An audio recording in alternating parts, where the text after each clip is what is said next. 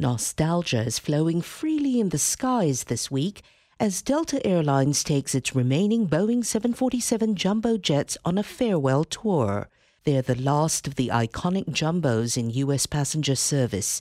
The Swan song stopped at Delta's main hubs, including SeaTac. It also landed at the jet's birthplace, Boeing's wide-body assembly plant in Everett. And that's where we find correspondent Tom Bonsi. Plane spotters staked out high ground by the runway to get one last shot of a Delta Airlines 747 before the last of the fleet goes to an aircraft boneyard in the Arizona desert. Hundreds of Boeing workers, aviation enthusiasts, and Delta Airlines staff gathered for a short ceremony to bid farewell to the Queen of the Skies. They later went outside to sign their names on the belly or engine cowlings of the parked jumbo jet. Boeing assembly worker Bill Dunn helped build this model series, the 747-400. And it's just kind of surprising that it doesn't seem like it's very old, but it's, a little more than 18 years old, and they're already putting it to pasture. Dunn can still muster a sense of wonder at the mammoth four-engine jet with its distinctive hump behind the nose. It's truly still amazing that something that big can fly. It still does it still boggles the mind. Delta Airlines will replace its retiring 747s with more fuel-efficient twin-engine wide-body jets, such as the Boeing 777 and the new Airbus A350.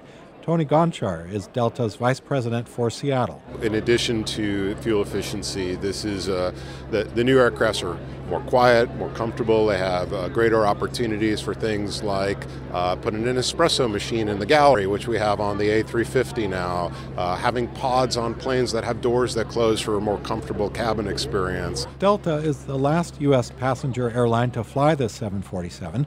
Rival United Airlines retired its last 747 earlier this year. But the iconic jumbo will not disappear from Northwest skies altogether.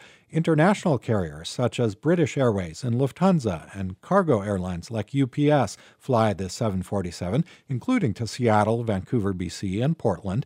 And Boeing 747 program general manager Bruce Dickinson pointed out with some emotion that the assembly line north of Seattle is still running. The 47 has a lot of long years still in front of us, not as a passenger airplane for Delta, and that's what we're celebrating today, but it still has a long history to come. Boeing currently makes 747s at a rate of about one per month.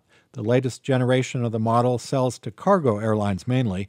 It's going on 50 years since the Boeing 747's maiden flight in 1969. It gets credit for making the world a little smaller and for ushering in more affordable flights.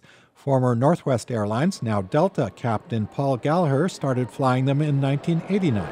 It's a sad time because it's going away, but it's also a great time because there's innovation, there's new technology, better airplanes are coming along. It's the Darwinian evolution of all things. Captain Galore is choosing this moment to retire too.